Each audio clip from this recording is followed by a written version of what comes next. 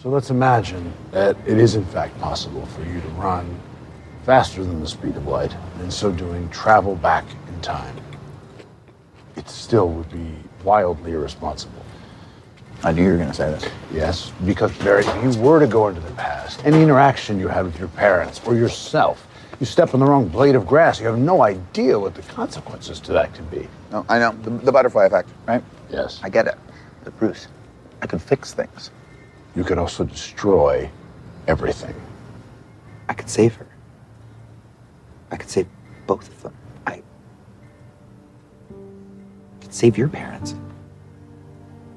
Harry, these scars we have make us who we are. We're not meant to go back and fix them. And there's nothing broken with you that needs to be fixed. Take it from an old guy who's made a lot of mistakes. Don't live your past. Live your life. Don't let your tragedy define you.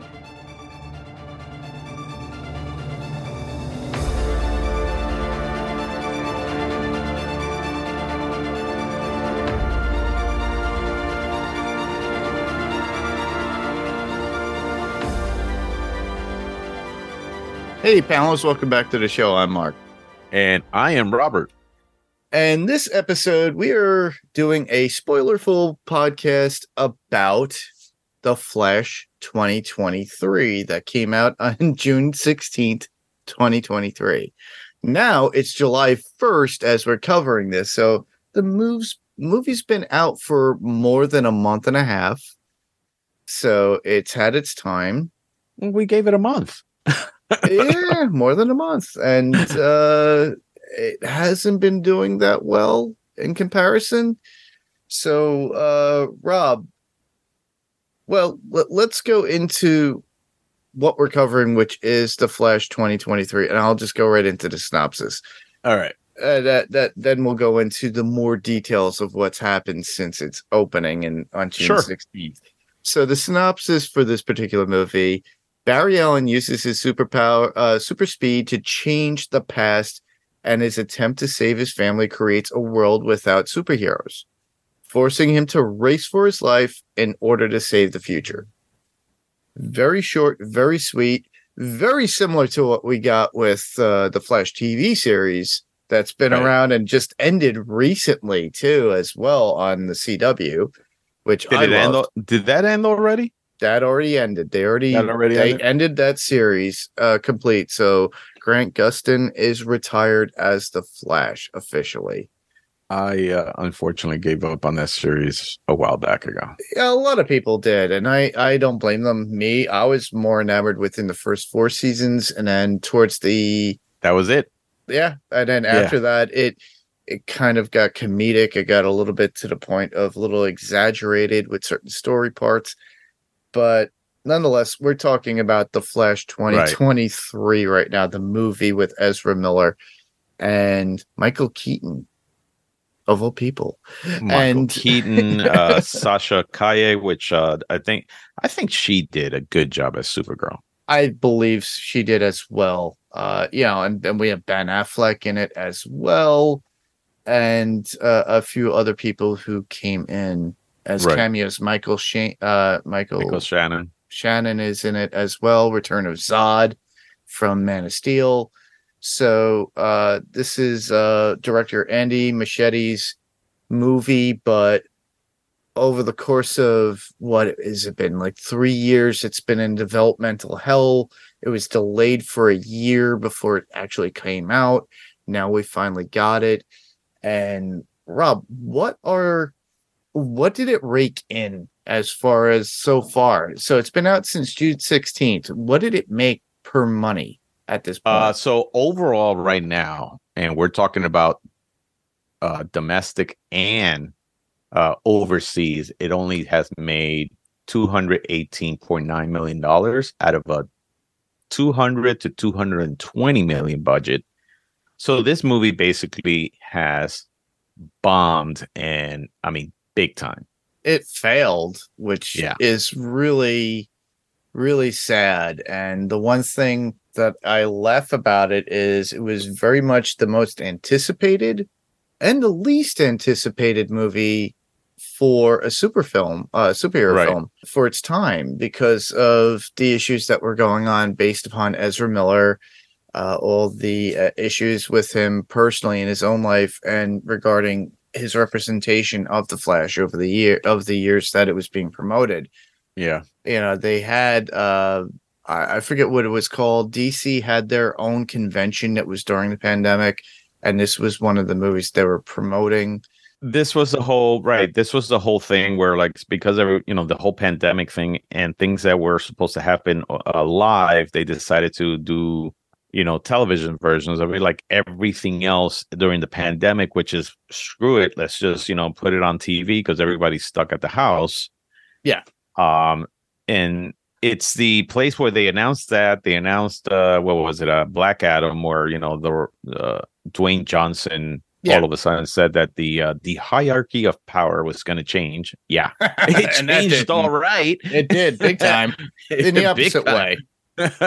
It changed for everything that has come out after that already. So, but DC fandom try to push it. They try to do things online through with San Diego Comic-Con, New York Comic-Con at the time were trying to do virtual events and trying to promote these movies. And a lot of the movies, look what happened with Black Widow when that came out. That went direct to streaming as well in the theaters, but it resulted in a whole, lawsuit with Scarlett Johansson and Disney regarding that because she was expecting to make money at the box office and they put it directly. They just literally lied to her and said, it's going to come out in the theaters. Now, mind you, at the time, the theaters were closed to some degree, and there wouldn't have been as much money anyway, honestly. Right. But they should have delayed it. With this, they delayed it a full year, and there were so many things that we were looking forward to. It had been a while since Ezra Miller had gotten into any heated trouble during that time. Right. It's just everything that was lingering on, and they thought people would forget. Now, my opinions about the movie would be a little bit different based upon I just look at the movie and not at the actor at this point, but there are things that you have to look at when it comes to the actor itself. There's some things that I found out too regarding the end filming results of the end scene. Oh, filming. Really? Okay. Yeah, that was very interesting to me when I heard about it through another podcaster online. And I thought it was pretty cool when I heard that. But with this, if you look at Rotten Tomatoes and you go to the tomatometer, it gets 64% for critical reviews for actual film critics, whereas with the audience score, it gets an 84. Right. But yet it still has not redeemed any money because, those are people that are just pushing in numbers and reviewing it online. Now, the movie itself is going to be a financial bomb, and it's going to be one of the biggest bombs that they've ever had in DC at this point when it comes to a live action superhero film. And I could understand that. I still have high hopes for Blue Beetle, but we don't know. They might pull the brakes and say, all right, pump the brakes a little bit. Let's go. And then we're going to put it direct to streaming and then might go on its way to HBO Max for all we know. But we won't know until that time comes. With this, there were high hopes, and I had high hopes for the fact that as I was looking at the trailers and once we started seeing a little bit more who was more involved, the more trailers we got, the more information we got, and it looked great. The issue and overshadowing issue is Ezra Miller himself. Correct. Now, as we talk about this, we're going to talk about what we liked about the movie and what we didn't like about the movie, what worked, what didn't work, and then things how they changed within the film itself. So, initial thoughts. We'll go right into our overall initial thoughts. So, Rob, what are your initial thoughts of the movie overall? Yeah, my initial thoughts are, on this movie, the anticipation of it. At first, I was like, well, I'm not really looking forward to this. And then, of course, as time went by, and you heard people, people who have seen early screenings of it, and test screenings, everybody was praising it. And I was thinking, all right, so I guess this movie is going to turn out to be great. So by the time I got into the theaters and I saw it, I generally liked it. I'm going to say that, be very honest with you. I did like the movie. I did like some of the humor, and I was able to put aside Ezra Miller's problems and just look at his performance in this movie. And I did enjoy it. Did I have problems with certain parts? Sure. Just like any movie you would. But overall, I did like the movie. It's not a perfect Flashpoint movie, just like in the comic books, because this is based off of, Flashpoint. But that being said, yeah, I mean, I did like the movie. It's just sucks that this is a movie that came out now, and it should have, like you said, it should have come out a year ago. Yeah. But because of the whole Ezra Miller thing and all the problems that Warner Brothers had, and being bought by Discovery, and changing, of course, leadership and who's going to do DC and all this stuff, this movie got way too delayed, and it just kind of gave us it's a good movie, but why do I care? Because this universe is not coming back. DC it already changed hands, because by the time this movie came out, we just got hit over the back of the head saying James Gunn's going to change this world. Correct. And this is a leftover from the Snyder universe. Which kind of sucks, because I like the Snyder. I really, really like the Snyder universe. It's just what I don't like is the fact that they didn't let I think Zack Snyder really control this entire universe the way he should have, because filmmakers went ahead and did their own things with other, properties from this, which didn't make it all like cohesive or something. But yeah, it sucks that this is a universe, as Zack Snyder did, that we're not going to see. And of course, because of the whole Henry Cavill thing, I keep saying, what the hell did he do? Because for a person who everybody wants to see as Superman, I heard that there was a cameo also with Henry Cavill in this movie, but they cut it out. They left, other people in here, but not him. So it's a shame that this entire property is in such a mess, and we'll just have to see how James Gunn fix it. But overall, I did like the movie. It wasn't a bad movie. I thought it was entertaining. I thought Michael Keaton, which is not, believe it or not, everybody out there, they say that's their favorite Batman. He is not my favorite Batman, but I thought he, he did pretty well on that. Yeah. Sasha Calle, I think did great as Supergirl.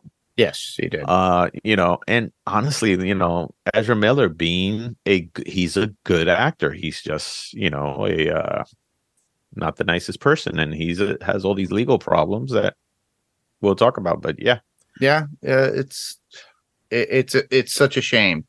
Yeah.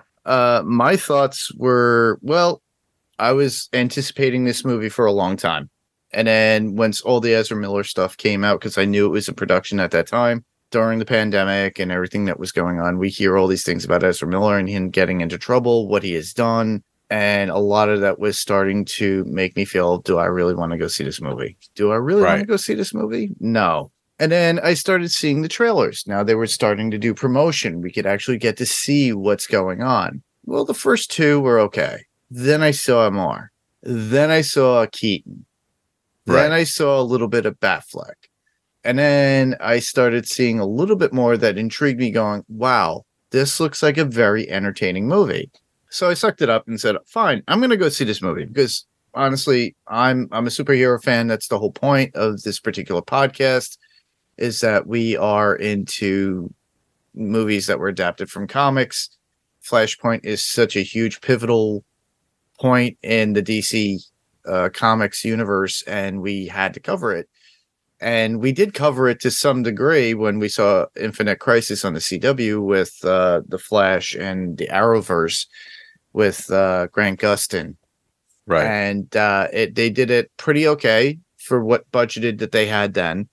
In this case, overall, when I got to go see it, I was like, okay, this is the Flash in the very beginning. Okay. wow, I just got Batman Returns again with Michael Keaton. Now, mind you, that was the first Batman that we ever got in cinematic history, as far as like in cinema. Well, Right. aside from the the little serials that they used to do in the 40s, but nobody remembers those. But the fact is that we got Michael Keaton back as Batman. So at the very end of the movie, I'm like, wow, that was one of the best Batman movies I saw that featured the Flash. Awesome. And literally, that's what it's centered around. They were centering it around that a little bit more about with Supergirl and Cash's input as Supergirl herself. And I thought, okay, they gave us a hint about that, but wow, overall entertaining of a story.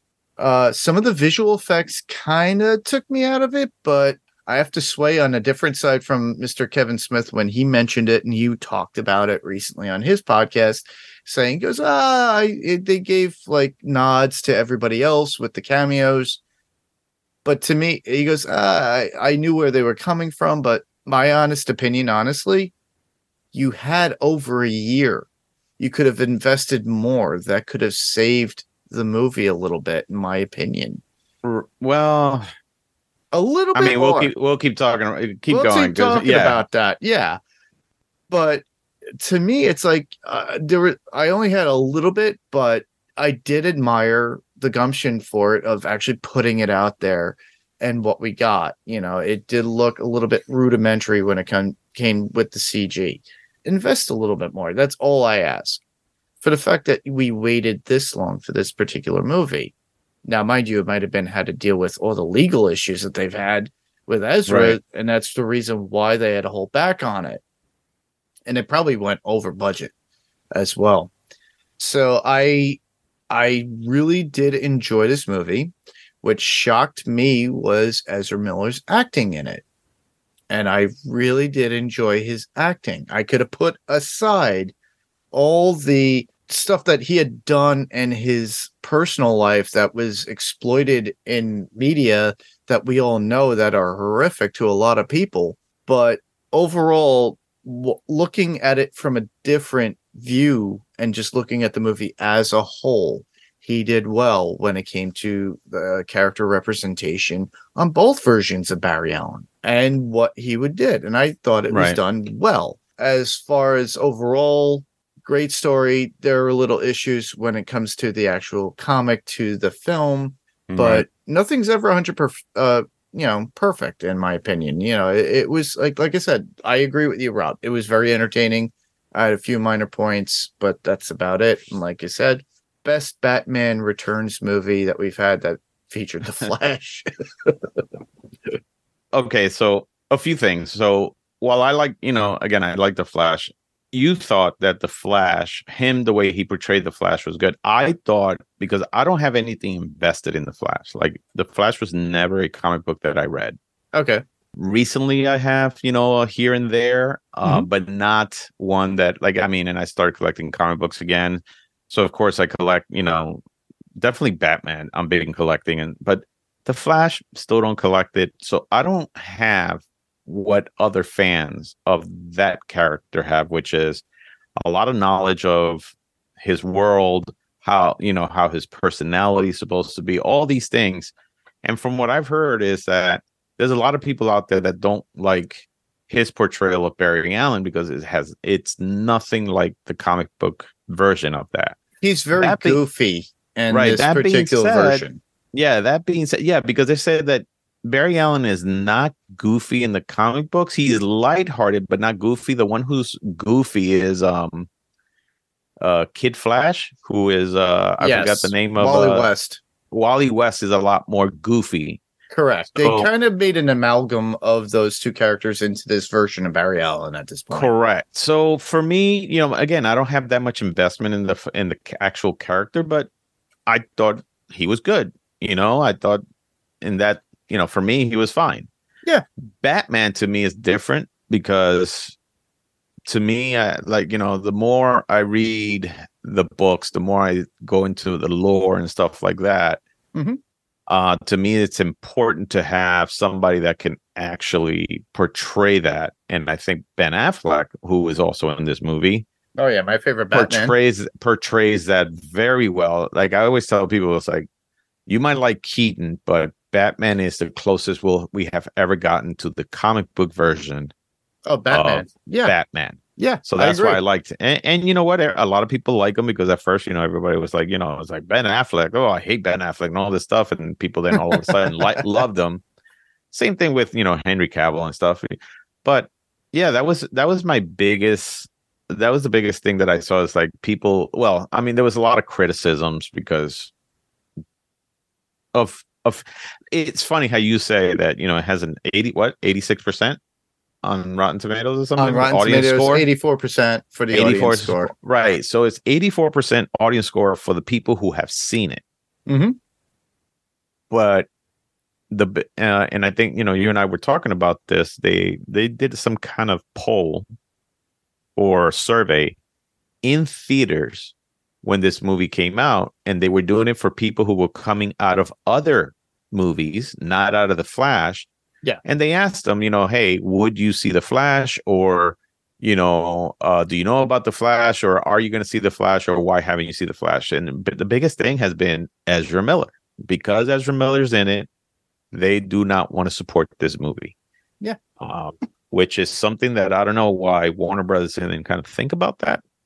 Well, there was talks, and I think I mentioned this a long time ago. It's like if they literally eliminated Ezra Miller out of that and CG'd in Grant Gustin, it would be a completely different movie altogether. Just him overdubbing his voice and doing everything and not acting like Ezra a little bit, but at least doing the CGI visual, like the AI stuff that's out there. It didn't have to be. Yeah, it didn't have to be Grant Gustin. I mean, I think what they should have done, and again, this is just me. I think what they should have done is say, hey, the first 25 minutes of this movie will have Ezra Miller, but when he goes back back to in time to meet himself, that version of the Flash does not look like Ezra Miller. Yeah, because and then somehow kill off Ezra Miller and just continue with the person, the new Flash, or that would whatever. Be rewriting of the whole Flashpoint. But because let's be honest, Ezra Miller, I don't think.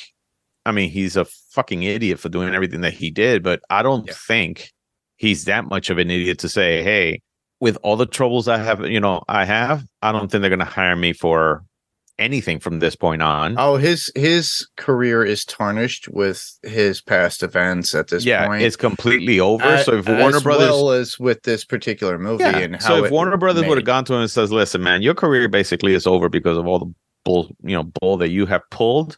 Mm-hmm. This is what we're gonna do. We're gonna rewrite this, and we're gonna replace you in the Flash. You still have your money, but we're just gonna replace you." And they could have really redid the movie at a certain point a year ago if they needed to. And well, guess what? Said. This movie has been redone. Well, this movie has been re-edited, or there was like 12 different versions of this movie. Correct. Something like that. Something crazy. Yeah. And when they filmed it, it has been edited, I think, like 4 or 5 times to have a completely, different feel to it. This movie's a mess. It's a mess, but I look at this. It's a fun mess that honestly, I'm not one to say, all right, I'm going to buy that bad movie on a Steelbook Blu-ray 4K. Unfortunately, I know I will, but I will myself, and it's not something I would say that I would actually watch it again because mainly for the nostalgia purposes of what we saw. Like I said, that I had a little bit issues with the CG. Right. But without that stuff, that's what really gave me the feels. We got Batfleck, which is amazing because he's my number one favorite Batman. That's out mine there. Too, man. I mean, we got him, and he was a bit comedic in the very beginning too because of the Lasso of Truth. Just to throw in one of my favorite scenes. He goes, "Oh, what am I doing? Fighting crime all this time. I should really devote and send my money and give it to the orphanages and, and to the homeless. And it's like it was a throwaway line, but it was so funny too for the fact that it's like he goes, "Oh well." Yeah, he just talks about his ego and everything else too during that, which is amazing. But we get to see him cool in the blue and gray cowl during the daylight at that as well. Right. That was something that we never even saw before. Him on a motorcycle too, which is very different. That motorcycle scene was so. This is why it upsets me. Like it really upsets me the fact that they didn't let Ben Affleck do his standalone movie, which. That's what the not that he didn't want to. He left. He left because of the whole, well, it was his mental health at that point, right? But it was the whole stupidity of the way the studio was handling the whole thing, which is they were getting involved so much, that they weren't letting him. I mean, look, Ben Affleck is, I think, a comic book fan too, so yeah, so they should have let him just kind of, and he's a great director. The guy has already won, 2 Academy Awards. Mm-hmm. So they should have let him just kind of take the lead on this, but they didn't. They involved it so much, and they wanted to change things so much. And I guess, it did affect his health because of all the crap that he was going through. I mean, personally, of course, at the same time, that it didn't help. So when you see Ben Affleck as Batman, especially with that scene in the motorcycle, I was just thrilled to see that. I was like, first of all, the motorcycle was a badass motorcycle. I thought it was way better than the Dark Knight one with the tumbler. The Dark Knight one, the Bat Pod or whatever they call it. Yeah. Even though that was an iconic scene, that's a legendary iconic scene that you see with, when that thing comes out from tumbler pops off and explodes and he comes out. But man, that motorcycle was awesome, and the way he played it and the action scene on that was just insane. And I loved that part of it. I thought it was great. They had Gal Gadot again, as Wonder Woman, there, and that was nice to see, I would say. Because you're like, oh, damn, it's the Justice League. It's we gotta say goodbye to it. Unfortunately, all you need is 2 more people there. You just need Jason Momoa, and then you just need Henry Cavill to just be in that scene also. And Cyborg too. And Cyborg. Even though Cyborg, okay, so here's my thing with Cyborg: the character of Cyborg was never an original. No, he wasn't member of the Justice League. I do not understand why they put that character. They put that character in there. I just don't. It should have been Green Lantern in all. If they're looking to do more of a diversity thing, then just have John Stewart be the Green Lantern or whatever it is. And that's it. They should have done that. But they didn't have to get Ryan Reynolds come back. But don't get me wrong. I mean, you got 3 missing characters that you'll never see again, or you're not going to see any of these characters again. But it was nice to at least see that part of it. And I was like, oh, that just sucks. And then to know that Henry Cavill was in the movie and then they took him out, it's just even more upsetting. All I could say is deleted scenes on a 4K Blu-ray Steelbook. I guarantee you they won't even do that. Well, I'm promoting that, and all you listeners out there, please advocate for that, for the fact that we need to see that information. We need to see get visuals. I don't care. Do you realize how much probably deleted scenes are for this movie? Since it was I don't care. I'll watch hours upon hours. It was redone 4 times, but I don't care. I keep asking, man. And if Henry Cavill ever listens to this podcast, Henry. Hell did you do? What did you do to Warner Brothers, man? Because man, you would Henry Cavill is. It was that mustache. It was that mustache that he did for Mission Impossible.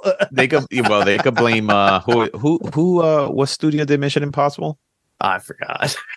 Because you heard about did you hear about that whole thing?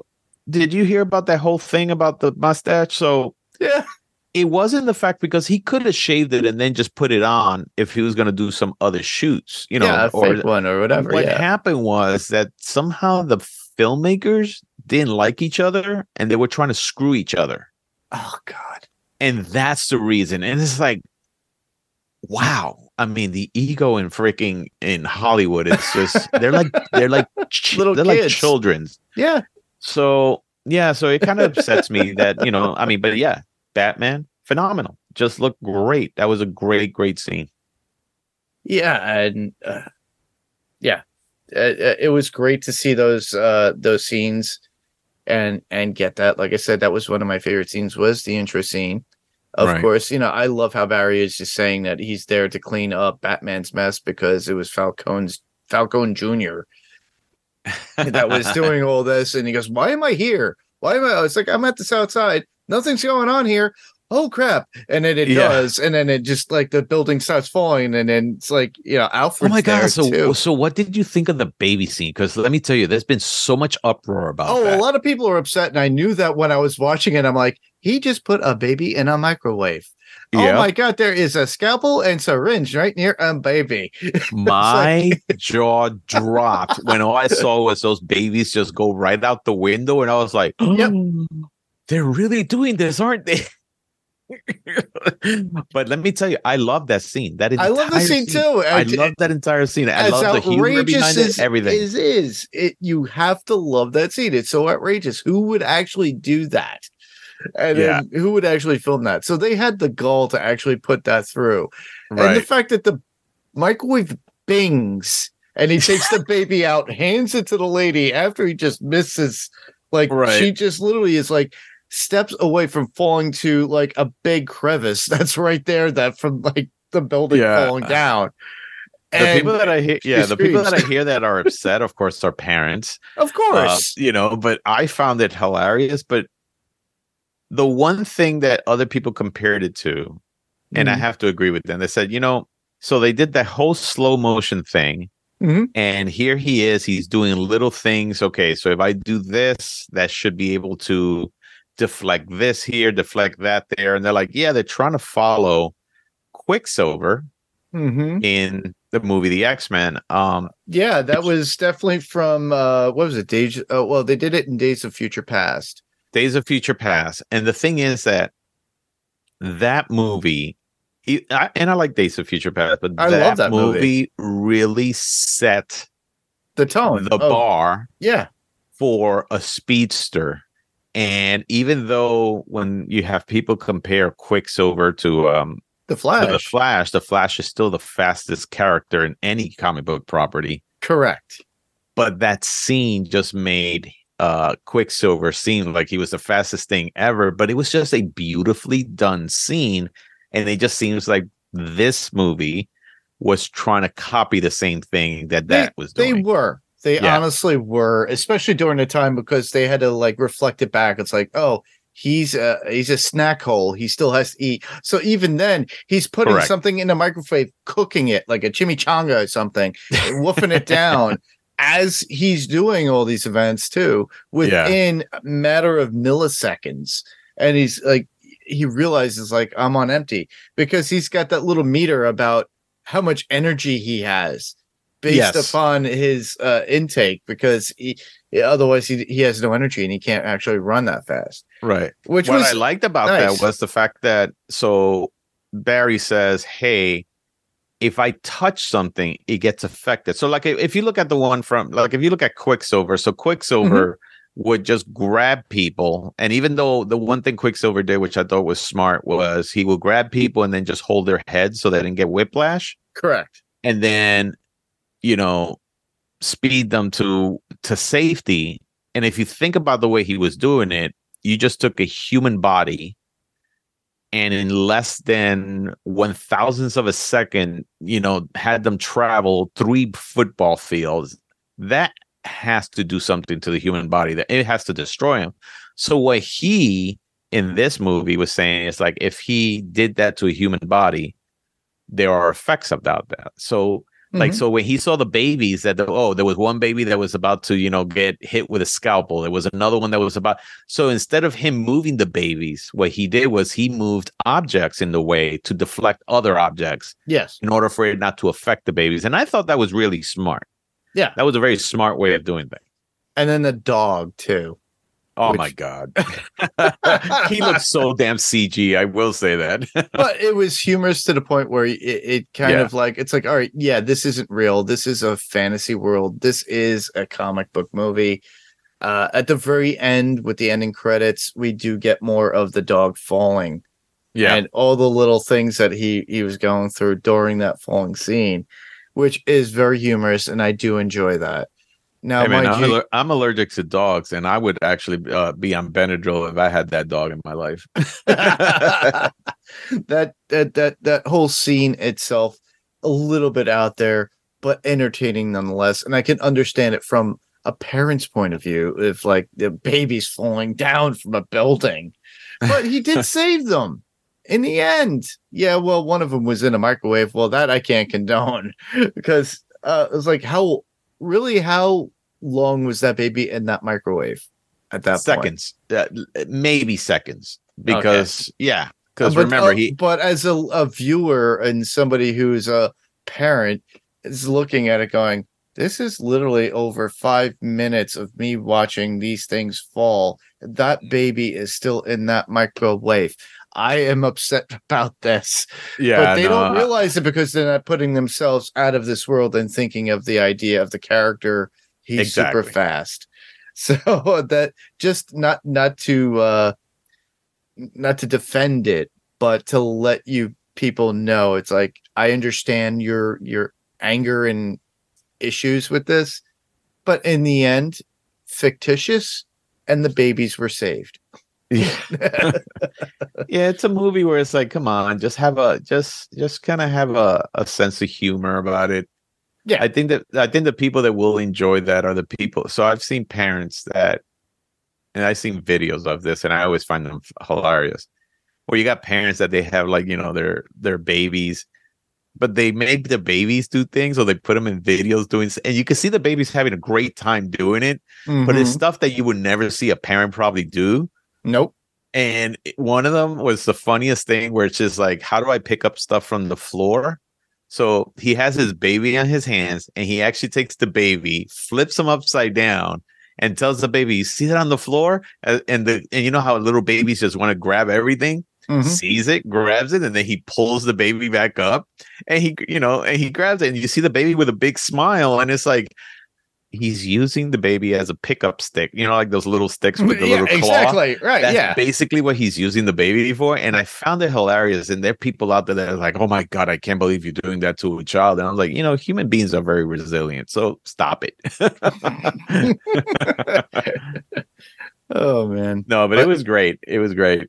Yeah, that introduction scene and getting Ben back as Batfleck, just as Batfleck himself. We'd get to see him as Bruce because within that particular scene, I believe, or just after that, Barry realizes that he could go beyond the speed of light, or like, because he was reflecting, and then he wound up going beyond the speed of light, and then he realized, oh wow, I'm going through time. Right. He realized time was manipulated, and then he brought it up to Bruce, who we know as Ben Affleck, and even he states and gives him that code of warning of like, you don't want to mess with that. But I could save your parents. I could save my mom. Right. And then he even basically, it's like Bruce telling him, and being the words of wisdom that he is, stating that it should just be as it is. Correct. Because Bruce said it very well. He's like, we would not be the people we are if it wasn't for without those tragedies in our lives. Yeah, the tragic events that resulted in their being who they are and their powers, or how they are. Which means that they have saved a ton of people because of that, that one event in their lives, and him going back to do that can change so many things, of course. And then, Barry winds up ignoring that possibility and then doing what he wants and going back at that point. And when he does do that, he literally realizes, before that was his realization was pretty funny, because it was during the fall, and you see his head come out during the fall looking at the babies and everything else, while the other him, which is a previs version of him, is there. but he goes back to the time when his mother like passed away, and then he was able to go back even further from the reasoning of why, and it had to do with his father go back to get another can of tomatoes for the fact that she was making pasta and stuff and she ran out of tomatoes. So let's talk about that for a bit. So Nora Allen, who is played by Maribel Verdú, which is a Latina actress. Yes. And in the movie, you know, she has a Latin accent. And as a matter of fact, they're dancing she's dancing a salsa song with Barry, which then all sounds like, so Barry's half Latino. Yes. And I've heard an uproar of so many people because like, oh, that's not the way it's supposed to be. And I'm like, again, I have no connection. You know, I have no invested interest in the Flash or nothing like that. But I thought her part was played beautifully by this woman. Yeah. And those moments that she had with Barry were very tender, and just you could see why Barry wanted to save his mom so much because of the relationship he had with her and how, you know, how he saw her. And that moment that you were talking about, you know, in the supermarket. Yeah. When he finally like says goodbye to her. In his own way, he puts the sunglasses on, and she asks him to take it off, and then, oh, you remind me of somebody, and literally, she was just basically looking at her own son. That was such a beautiful scene. Yeah, and you could, and again, this is why it kind of pisses me off about Ezra Miller being, you know, who he is now, but the way he portrayed the hurt in his, you know, in his face, eyes, and his eyes, and everything, knowing that this is the only moment he'll ever have with his mom ever again, because he does have to now put the timeline back the way it was. Yeah. And, you know, you could see that, wow, you know, I'll just never have this again. And, you know, and it's unfortunate. I thought that was such a really great scene. I mean, it touched me a lot. I mean, my eyes were welling up because I was like, wow. Because then I thought of my mom, you know, would I have done the same thing for my mom? And I think I would have. Yeah.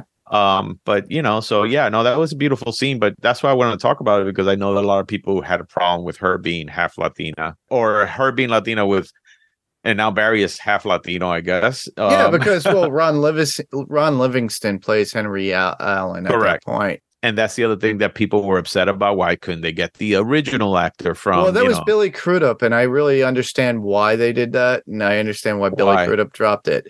All right, so Billy Crudup has already been involved with another DC movie. He was called Watchmen. He played Dr. Manhattan. He didn't really want to come back. He probably thought that it was a one-off in the last, Justice League. Right. When they did that. So he probably thought, okay, I already did that, one and done. I've already been the Rocketeer. I've already been Dr. Manhattan. I've already played Henry Allen once. I don't need to be doing this again.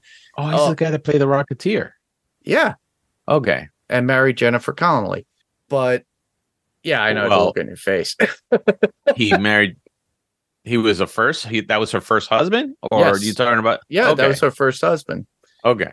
So, no, she is currently married to the Vision himself.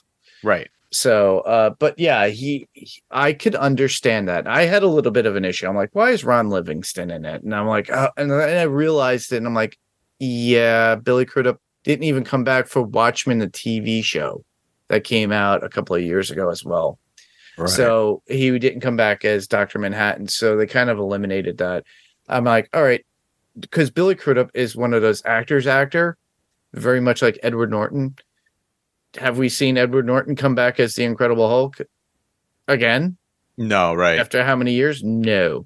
Well, that was his issues with Marvel and everything else, but he originally was looking to take a little bit of control.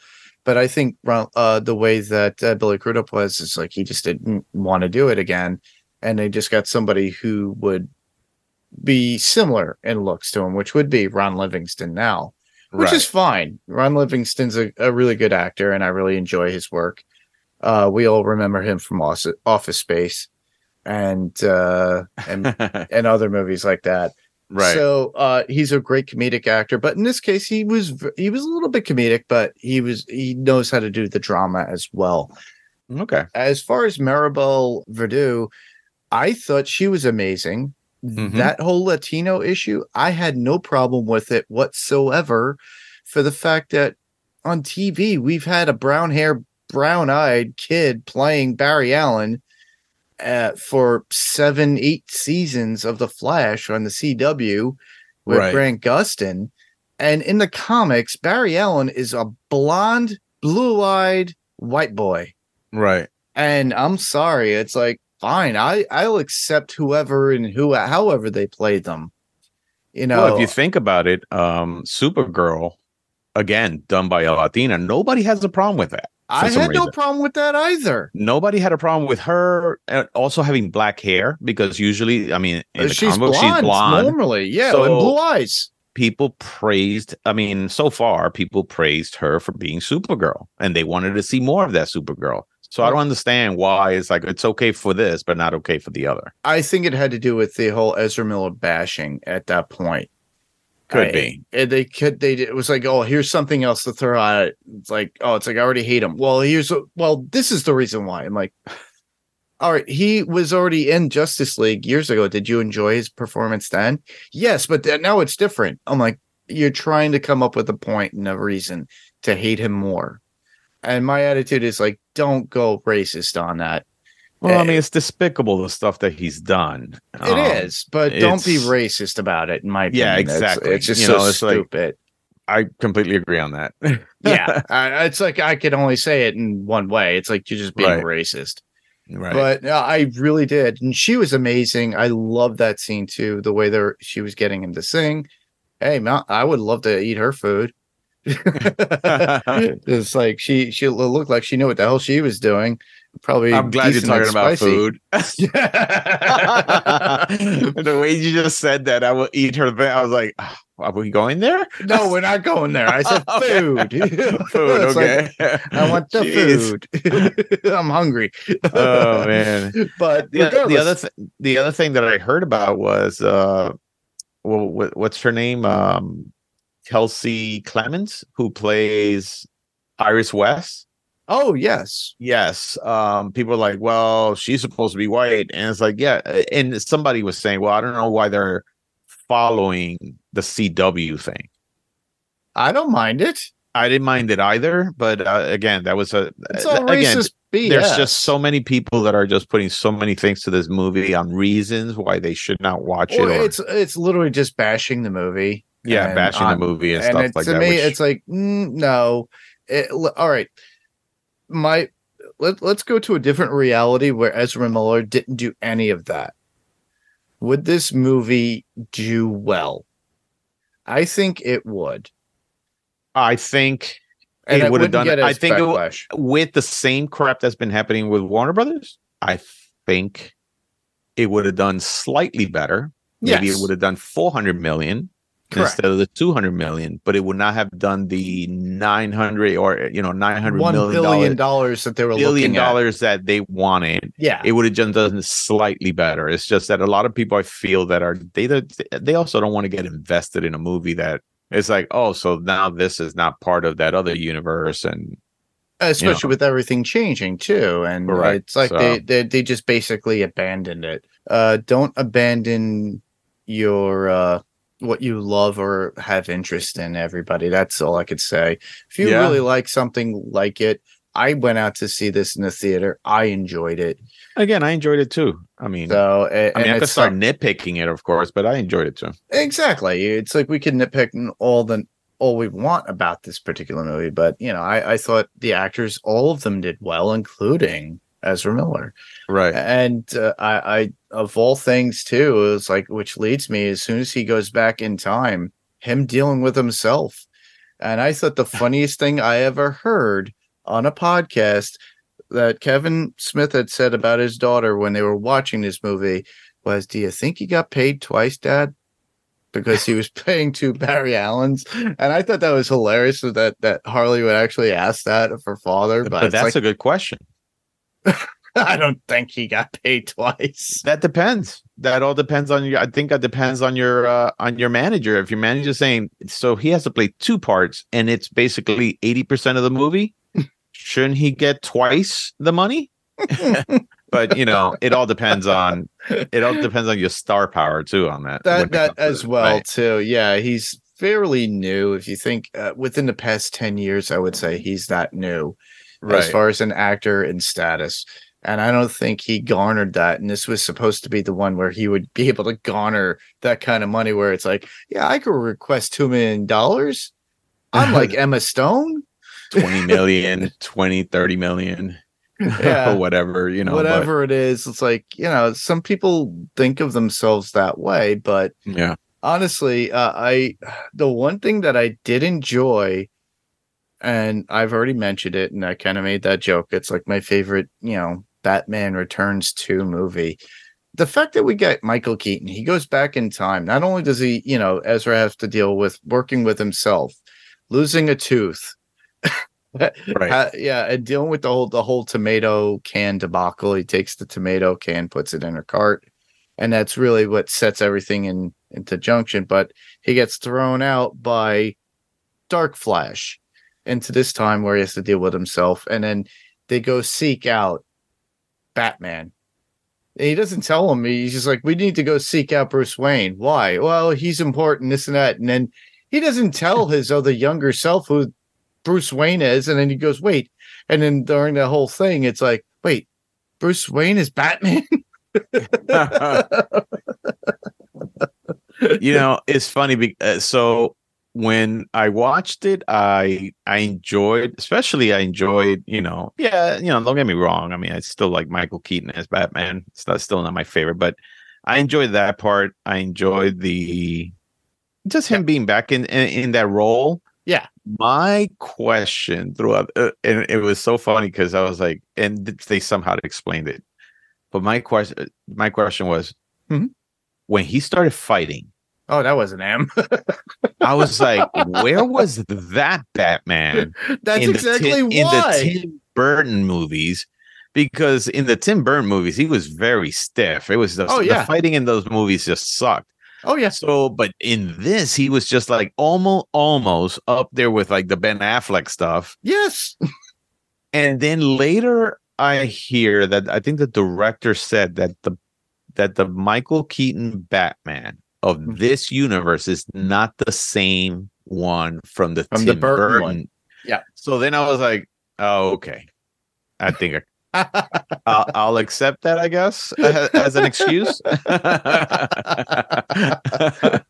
But they had that icon. They had the great thing about it is the Batwing. I love the Batwing. I had a few issues with some of the physics of what it could do. But it's like somebody says out there, it's comic books. But I like the fact that they took the Batwing, and when they were they dropped out of the Batwing, in the background there was the moon, so they had the Batwing and the moon again. Yes, we got that homage. In the shot. Yeah, that homage. I thought that was actually really good, and they had the soundtrack of Danny Elfman. Yeah, Danny Elfman's soundtrack was in there, and it was like I said, it's a Batman Returns movie again, better action, everything that we always wanted from a Keaton movie, and we got it. So we got the Keaton Batman twice, in my opinion. So I was like, I honestly, before we even got Batfleck or Clooney or Kilmer or any of that stuff, or even what's his name, Nolan's Batman as well. And yeah. But before we even got that, all we had was Keaton back in 1989. And to me, I saw that in the theater, and I had like a dedicated, like, particular ticket to go see that movie. I loved it. So for the longest time, Keaton was my movie Batman until we got Batfleck, because as soon as I heard that Ben was going to be Batman for, the first iteration of it, I was like, he's going to hit it out of the park, and he's going to be and he was, and still is. I really would want him to come back. He's slated to come back one more time for Aquaman. In what? Is he? Yes. Huh. For the next Aquaman movie. So he's slated to make another appearance as Bruce Wayne / Batman in Aquaman 3. So I'm looking forward to that because that'll be the last time we get to see him. Yeah, you could tell he loves the character, man. I mean, he loved that character. He was really invested in it. I think it just took a toll on his life because he invested so much in trying to do that independent, like that standalone Batman movie. Right. And with the arguments with the actual movie company itself, Warner Brothers, and production and everything else, and taking control. And it just kind of got lost. And then he lost himself and lost his mind a little bit and went back to drinking and dealing. And he was also dealing with a divorce at that time as well. So he did lose himself. So I'm sure he's a little bit scarred from it. I wouldn't put it past very scarred. Have you seen the tattoo that he has on his back? Oh, yes. The big phoenix tattoo? Yes, I have. Oh, my goodness. Oh, poor guy. Poor guy. Well, it's J-Lo's problem now. She gets to see that every morning. Yep. But I look forward to the fact that we could have that possibility of him later on down the road. I could literally see him in a Batman Beyond movie. Right. And taking hold and teaching out a new young Batman. Actually, that's part of some of the news later on that we'll get into, because there was something else that was supposed to happen beyond this movie that they just ejected completely, and why we don't have a Batgirl movie that came out. Well, yeah. Well, we know that already, but but literally, we got the Keaton version that I always wanted. Majority of the movie is literally with Keaton in it. His spaghetti incident where he explains how time works was amazing. And I thought it was great, and how he kind of summed it all up with spaghetti. And then of course, I don't know if time travel physics were correct on that. I mean, real world time travel, but this is comic book physics. So yeah, exactly. And on top of that, the nods that we got for alternate realities was amazing fun as well. Like, I still want to see that Eric Stoltz Back to the Future movie they have in that particular universe, just to see what it's like. And maybe that Top Gun movie with Michael J. Fox. Oh my God. That would be, do you want to get into some of the spoilers on we're in spoilers, but like towards the end. Sure. With so I liked the fact that when he was in the Speed Force and he got to see all these different versions of, Superman, Flash, Superman, Batman, and all that they showed Christopher Reeve. Yep. They showed Adam West as the Batman, but they also showed Nicolas Cage, the version of Superman that he was supposed to do. Yep, Kevin Smith's scripted Superman film that never got completed, but they put a spider in there that he was battling from that script. Yeah, because the director was into spiders and stuff like that. But so they had like all these little versions, which I was like, first of all, a lot of people criticize, it looks very CG, and from what the director was that was my issue with it. It looked a little bit CG, but I figured within a year they could easily just ramp it up. Now, mind you, there was a few times when you saw Christopher Reeve and Supergirl, I'm forgetting her name, but they when they were flying together, that looked a little bit more realistic. Right. The Nicolas Cage, they could have done a little bit more touch up in the CG to make it a little bit more realistic than it was, but I accepted it. Yeah. We got George Reeves, Superman in there as well. That was in there. Yeah, we got the Adam West.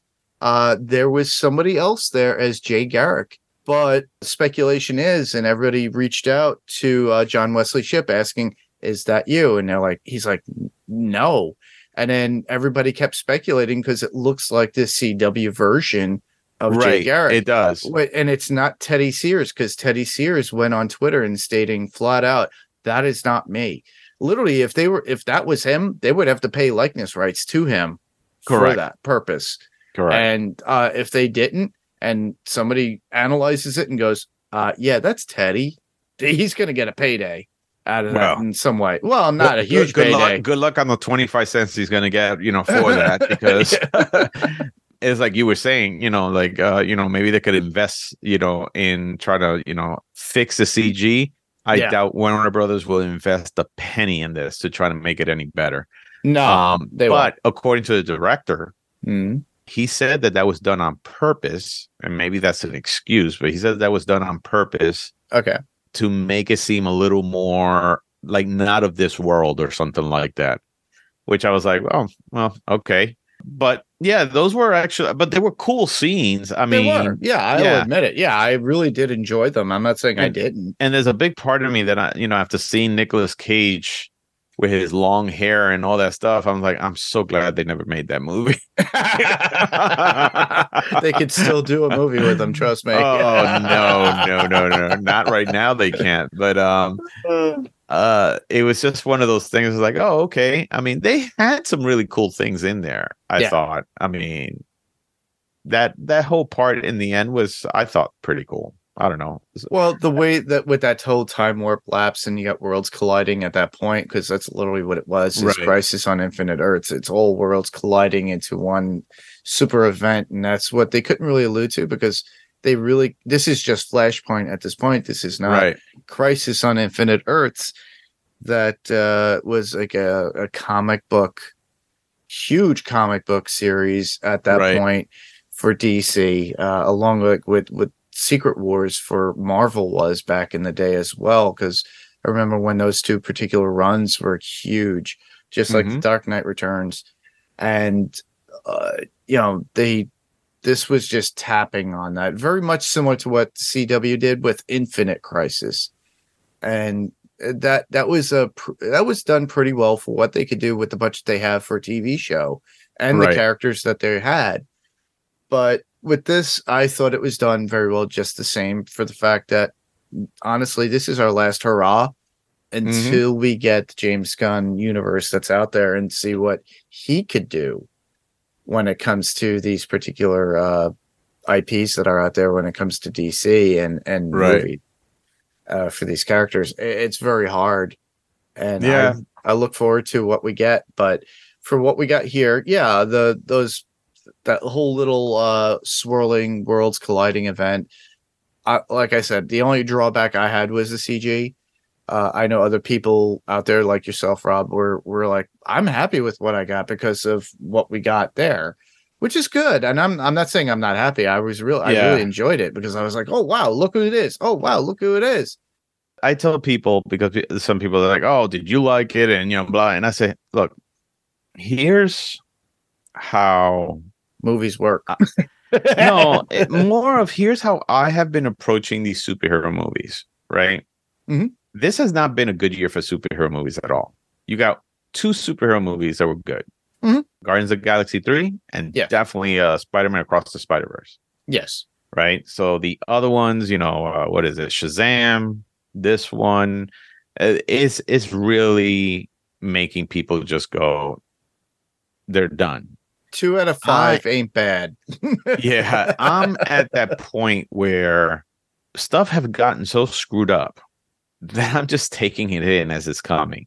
Yeah. And when people, start, I laugh. I have to laugh because I'm like, I don't care anymore. Like, it's just Warner Brothers has really made it where they don't make me care for these movies. If they wanted to like take the Justice League and just have them, in a skit, like, like the show Friends, where they're all sharing an apartment, and they make it a comedy, I would have accepted that too, because at this point, things are just until if James Gunn can just bring back my faith in this, then great. But if not, and then of course Marvel being Marvel these last year and a half or whatever it is, also has kind of shaken my faith on that. I've taken superhero movies to the point where it's like I just take it in as it is. If it's enjoyable, sure. If not, I could care less at this point if it's that accurate or not, because I'm just done. A lot of people are seeing this as the twilight of like the superhero films too. Yeah. Like it's had its run very much like the Westerns back in the late 60s, early 70s. Right. And then they got to the point of spaghetti Westerns were like kind of phased out. They're still being done, and I think in Europe, but let me tell you, spaghetti Westerns were great. Yeah, but I'm just saying even like superhero films are still great, but I don't think we're going to see as much in comparison based upon like what we had stated before with Kevin Feige, where they want to do quality over quantity. Now, they could still do whatever the hell they want over there in Marvel with their Disney Plus platform. Right. Max could still do what they need to do with their DC properties as far as with Teen Titans, because those shows have been doing well, and a lot of them have been doing well. The Teen Titans is like they had to move it. There was only one show that was in contention that they had to cancel over the years that I really wanted and I was looking forward to, and Derek Mears was great at it when he was in it, was Swamp Thing. And they just I heard a lot of good things things about that. I haven't seen it yet because it's still out there. It's still out there. It's a whole season. Yeah. And they actually had to redo the last 2 episodes and combine them to make it one full episode, according to Derek when I talked to him about it. Right. But they they had opportunities, but it's a lot about the company itself and where they're projecting. Apparently, Kevin Feige saw where the direction was going with Marvel, what wasn't working, and what will be working, and that's why they're redoing a lot of things. That's why we're getting a new cut of the Marvels before the Marvels even comes out, because the previous stuff for it, people didn't want to see it when they were going to the screeners of what they had. They're like, "Oh, we don't want that," and then they had to backtrack and change that. We have issues with Jonathan Majors with his situation, and they're banking their world on Kang the Conqueror. So now I hear that they actually have maybe proof that he didn't do the things that he did. I heard that too. The jury came out and pronounced him, and then somebody backed him up. But there's so much that's out there, so they're probably going to be vetting a lot of the actors that they have. Right. Regarding certain events, because this was one of those movies, just like with Jonathan Majors with the Kang stuff with Marvel, you got Ezra Miller, so they kind of vetted that, and at this point they could recast, because with James Gunn they're going to reboot everything. Right. And they could easily, they already found their new Superman, and I saw that. And I'm curious because this guy looks too young, in my opinion, and the way. Well, remember that this is supposed to be like the first few years that just like his like the Batman Begins kind of thing, whereas like his first year or two of being Superman. Yeah. So of course he's going to be young, but when you look at him, like when I first looked at him, like just my quick reaction to it was like he looks a little like Henry Cavill. I'm like, dude, come on, man. Once again, you find somebody that looks like Henry Cavill, but you won't hire Henry Cavill. Henry, what did you do? Well, let's talk about a little bit more with Henry Cavill's co-stars from Man of Steel, who came back for this movie in The Flash. Yeah, Michael Shannon. Yeah, I thought he was great. He was great as General Zod, but recent interviews with him regarding his portrayal, because he's not one to do sequels. I guess they threw him some decent amount of money, right? And he said he did it for the money. He literally did it for the money. He was at that point. So I guess if you throw a lot of money at somebody, they'll take it and they'll do it. Yeah. But he said, I felt like an action figure being moved along a certain way to play this role. And look at Jeremy Irons. Jeremy Irons came back as Alfred Pennyworth again. Right. And, everybody else came back, which was fine. But I don't think with the other people, with I don't think with Gal, with Ben, and Jason Momoa coming back as those characters, like spoilers, yes, that there's an end credit scene with Arthur Curry and Barry Allen, but I think they did it because they liked the idea and they wanted to complete being more of a completionist within their character to do something. Plus, there's still going to be an Aquaman 3 that comes out. Well, yeah, but from what I hear, the the test screenings on that have been atrocious. Yeah. So Yeah, we'll the see. company has already invested enough money to the point because it's more upon what they paid out for Batgirl or Batwoman Right. that was supposed to come out, but they canceled. So I don't think they're just going to throw it off to the side because Momoa still has sellability for the movies. You know, he was in the last Fast and the Furious movie, so he's obviously going to be drawing crowds to the Right. theaters just because he's in it, and every woman wants to see him without a shirt on. So I want to see him without a shirt on, and I'm a straight man. uh, just buy a lot of his wine. He has dedicated wine that he sells online too. Does he really? Yeah, I'm a he big does. wine person, so I didn't know that. Yeah, my friend Ben bought a couple of bottles one year, and then it was hard to come by at one point. And Jason Momoa wine. yeah, look for it. I gotta look for that. Yeah. All these people came back because of the credibility of the show and the characters that they portrayed. So I'm glad that we got that. And then I loved how the story arc, when it comes to actual movie itself, the story arc, and how they were able to do it, the futility and what Barry was doing, because obviously, spoilers, he winds up encountering his dark self is the reason why he got pushed into that same universe where he was 18 years old and he's like 26 years old. And, you know, you got 26-year-old Barry Allen being called Old Barry, and you get the young Barry.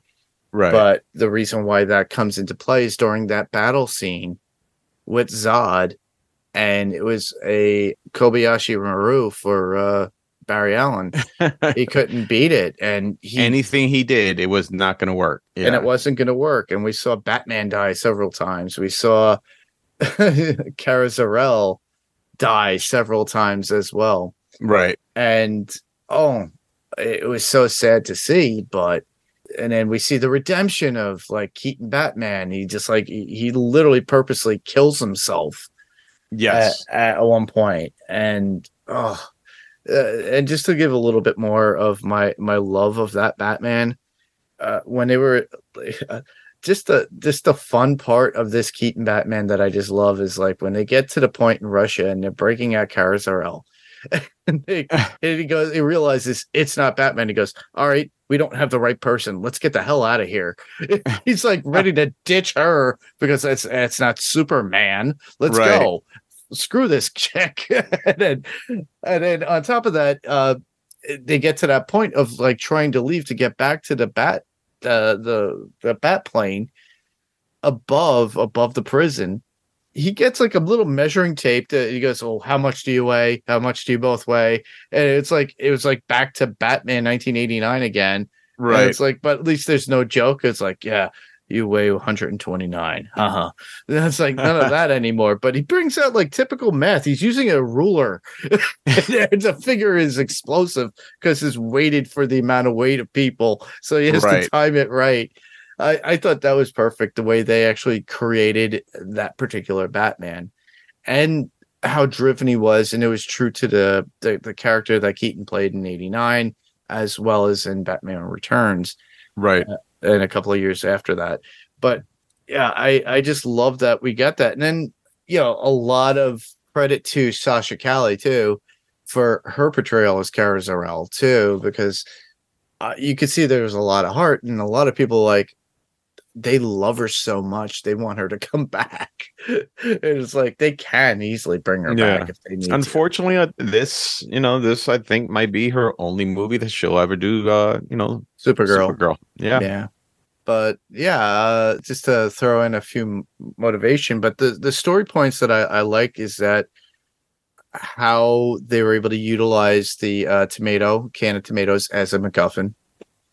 And as a MacGuffin in a room that's there because that's how Barry was able to put it in his mother's cart and change things, and then he has to go back and put it back just to make things all right again. Right. And it's good, true to the storytelling of what they were doing within this, and that's really what matters most, is how you start off and how you end it. Was it the greatest of time travel movies? Not really. No. Was it entertaining? Yes. So, in a nutshell, for me, that's how I feel about it. Yeah, they it's a shame that we're not going to see this universe again, but we got it for what it is, and that's the beauty of having your own DVDs, and especially buy the damn DVDs. That's what I tell everybody: buy your media, because the way streaming services are doing things now, where they're just putting things in and then they take it away because they don't want to pay some of the actors or writers, or because even of licensing. The licensing, they'll license it to somebody else. It's just a mess out there. So that's why I like owning my own media. I could always revisit these things. Mm-hmm. Even when you go to iTunes and let's say you buy a movie for, I don't know, $5, $10, whatever it is. If the studio for some reason feels that it should not be a stream, iTunes can then take that away from your library, even though you paid for it, and you cannot see it. But guess what? You're literally paying for the licensing of that movie for your iTunes collection. Is literally what you're doing. You're not paying. You're not owning the movie. You're paying a license for that movie. So that's why I like owning my media, because you know what? I have it on disc. So if I can't find it anywhere else, I could, I always have the disc version of that. But that's, that being said, I just think that it's a shame that these things have gotten, been in a big mess. It's a great universe to explore. Mm-hmm. Marvel and DC have always been very different from each other. Mm-hmm. And I think Marvel for the first 10 years did a phenomenal job with what they did.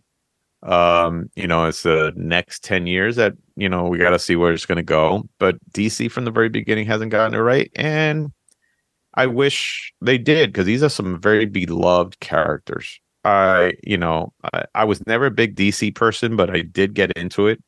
And especially like Batman and some of the things with Superman, I really, really got into those characters and I liked them a lot. And I just wish they could do them justice. So yeah, that's my biggest thing on that. What did you, by the way, what did you think of Clooney coming out of the? Well, that actually goes into my interesting facts of like the movie itself. So there were three particular endings that were involved with this particular movie. They filmed it. So at the very end, for the first one, that the director himself, Andy Muschietti, he came up with the original idea. And originally it was supposed to be Barry meets Supergirl and Keaton's Batman at the end. Right. No, it wasn't. No, it wasn't. It was supposed to be Supergirl, Superman, Gadot's Wonder Woman, and Ben Affleck's Batman at the jury steps when his father was praised. They changed that. And then they said, all right, well, you go back and redo this. So that's when Warner Brothers comes in and go, all right, well, you need to do Supergirl and Keaton's Batman at the very end, because if you see some of the trailers, there's a visage of Supergirl coming down in front of the jury steps, from front of the courthouse steps. So you see her, and that's when Keaton would come up. There are still images of you see Keaton coming out of a limousine with the gray hair, meeting up with Barry. That was actually promoted stuff before the movie. We even got a trailer. Oh, I remember that, where people was like, "Oh my God, it's Keaton back as Bruce Wayne." Correct, and those were early on filming occurrences in front of the courthouse. So it was like I think the one with Gal Gadot and Henry Cavill, that one, where they see Barry in the front coming down and his father's been exonerated, and then you see Batfleck show up in a limo and they're there and they congratulate and saying, hey, Barry, it's back to work again. Let's go. And then that's how it leads off to. And then the company said, all right, well, no, we don't want that. And then Muschietti goes, oh, okay, well, Barry meets Supergirl and Keaton's Batman. And then they did that. So they thought that was going to be the finalized one. And then it wasn't until the after that James Gunn was brought in and hands were shook and contracts were signed, things got changed from the narrative so that they they're like, well, you know what? We're going to redo this. And literally within a month before the movie was put out in theaters, they filmed a scene with Ezra Miller. And that's where Clooney came in. Now, mind you, it was a closed off set, and he was able to come in, do it. And there was talks. And then this is where somebody had said on a podcast saying that there was talks about what was going on set during that day when Clooney showed up. And apparently Clooney gave a bit of advice like during the day as they were filming to Ezra Miller of how to present yourself in media and in the world through your celebrity. He basically gave him the Batman shame on you, Barry.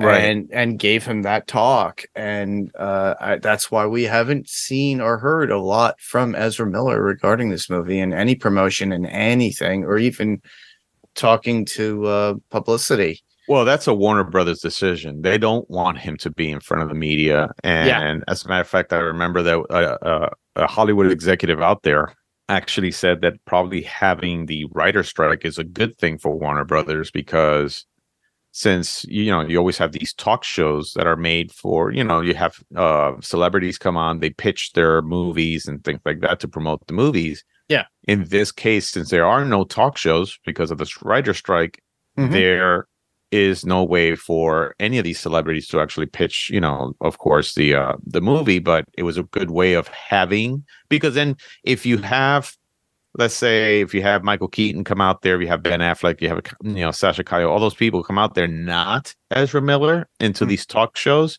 Yeah. They say that probably that could have been even more damaging because they're like, so where is the star of this thing? So by not having none of those shows there, no one comes on.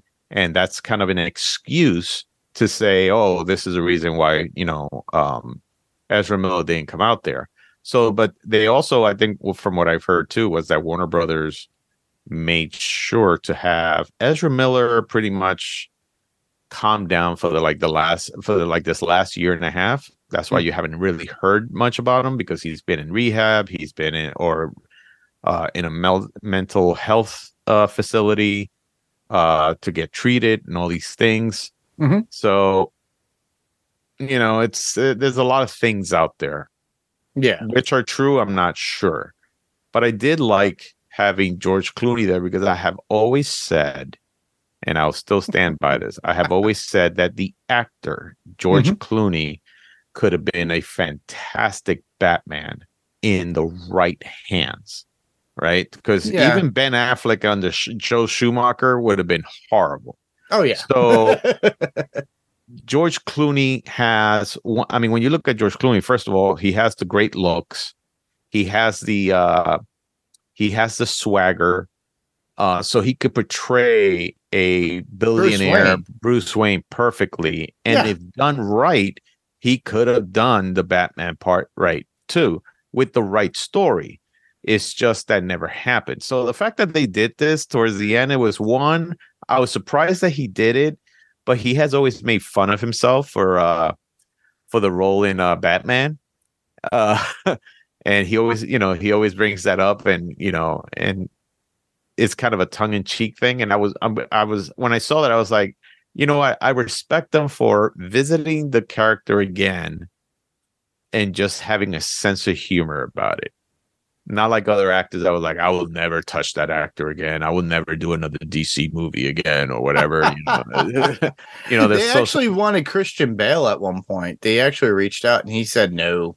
Well, from what I heard also was that the director said the reason there was not a lot of different other DC properties there is that they had way too much that they could have included in that last piece where they had all because one of them was going to be Christian Bale as Batman, and the other one's going to be probably like some of the WB stuff.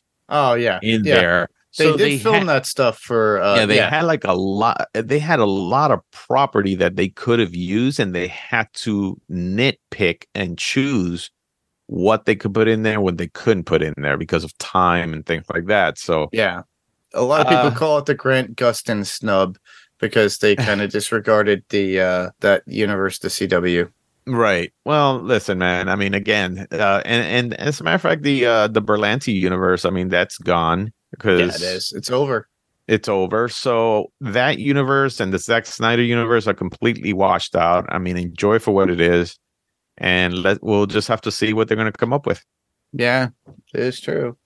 We did get like one little like after credit scene, which was pretty funny with Arthur Curry and Barry, and Barry's just telling him all the difference and stuff that he saw in these multiverses where it was a different version of Batman and Superman and Right. stuff like that. And then he goes, "Yeah, but Aquaman was always you. It's always you, Arthur. It always looked like you." And then he just falls out, passed out, drunk in a puddle. He goes, "Come on, Arthur, we gotta go home." He goes, "I am home, Barry." I thought that was a stupid fucking scene. I'm sorry, but It was it's a just throwaway scene, is what they did. it was just a dumb scene where I wish that scene, if James Gunn would have been a smarter man, say, "Hey, we're gonna refilm that scene where Barry all of a sudden sees glimpses of what's to come." And then James Gunn could have just said, "Listen, I don't care if we just do it as CG, but we could show Superman that's not Henry Cavill. We could show, Blue Beetle. We could show some of these other things that he already announced." Mm-hmm. I think, because movies are, they edit movies up until like the last minute that it's almost, released. That is true. So they could have done something where they're like, okay, so that could have been, and then you could have said, okay, it's true, this movie does make a transition from that universe to the next one. Mm-hmm. But no, this was just Jason Momoa getting drunk and passing out, and I was just like, that was terrible. I mean, it's always great to see Jason Momoa as Aquaman, but that was just terrible, man. It was horrible. By the way, his wine is called Dirtbag Wine. Yep. So, because I was looking it up to see if I could I can't find it anywhere. Oh man, yeah.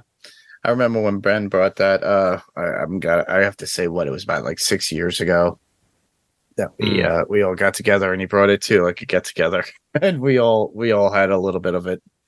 It was pretty good. It wasn't bad. Alrighty. All right. Well, that was our coverage of The Flash. So, if you guys have any thoughts of your own that you want to put in for The Flash, we didn't get anything, but that's where we get into the whole point of the podcast of where you could send your feedback. So with that, I did put an image for you guys to on Facebook. So facebook.com/panels to pixels. And literally there was an image and I said, put your comments in the comment section down below. You didn't really do so, but it's still there if you ever want to. And you could also email us at panelstopixels1@gmail.com. And that could be a texted out, email. You could just type it all out, send it our way. We could read it off the next time we're on. It doesn't necessarily have to be at the time of the podcast. Or you could record yourself and send it as an attachment. And you could just send that to panels2pixels1@gmail.com. That's panels. 2 is spelled out T-O, pixels, and the number 1@gmail.com. We could be found on Amazon. Well, Instagram. Sorry, Amazon. You could be found in Amazon? Well, Amazon Music. Amazon Music for podcasts. Okay, that's true. That's true. So we can be found on Instagram at panels2pixels podcast, all one wording. Spelled out exactly as it is, at panels2pixels podcast. Twitter is at panels2pixels, and that's panels, the number 2, and then pixels. But if you guys want to send any feedback, that would be great. Just tell us your thoughts about what you thought of The Flash 2023 or any of the other stuff that we're covering right now on Panels to Pixels podcast, like Secret Invasion that we're currently covering. We have another 4 episodes to be doing this week, coming up until the series is over for the season. Hopefully it comes back again. We'll find out. But this is where can listeners hear you, Rob? You can listen to me on Fantasy Picks Movie Edition, which is part of your network, the Pirate Core Entertainment. Yep. And our next one, I believe we just did the top 5 Harrison Ford movies Yes. draft, which of course you were part of, and that should be coming out soon. So I'm not sure when this will be coming out, but it either comes out before this or after this. So look out for that. Yeah, it depends on when I'm finished editing, probably during the week. But we'll see when it comes out. Obviously, you could hear me here on Panels to Pixels podcast as always. You can. Steve couldn't make it this one on this particular episode, but he will be on Secret Invasion when we cover that. So you could listen to the first episode and the second episode now. We have another 4 more to go. After that, we will find out because of what comes out, or if not, we will come up with a subject. You could also hear me on Adrenaline Cinema Podcast, where I had just released The Thing 2011. By the time this comes out, most likely I'll already have edited and put out for Big Trouble in Little China, which is a review that my friend Jamie Dimmick and Jerry Gomez have covered. And you can still send out feedback there. All you have to do is send that to adrenalincinemapodcast@gmail.com. But that particular podcast, all we do is action, adventure, fantasy, suspense, thriller films, basically anything that gets your adrenaline going. So you can find me there. So that's it for now, everybody. I just want to thank you all for listening. Same podcast, different panel, different pixel. And this was Panels to Pixels, and we'll see you in the next panel. Good night, everybody. Good night.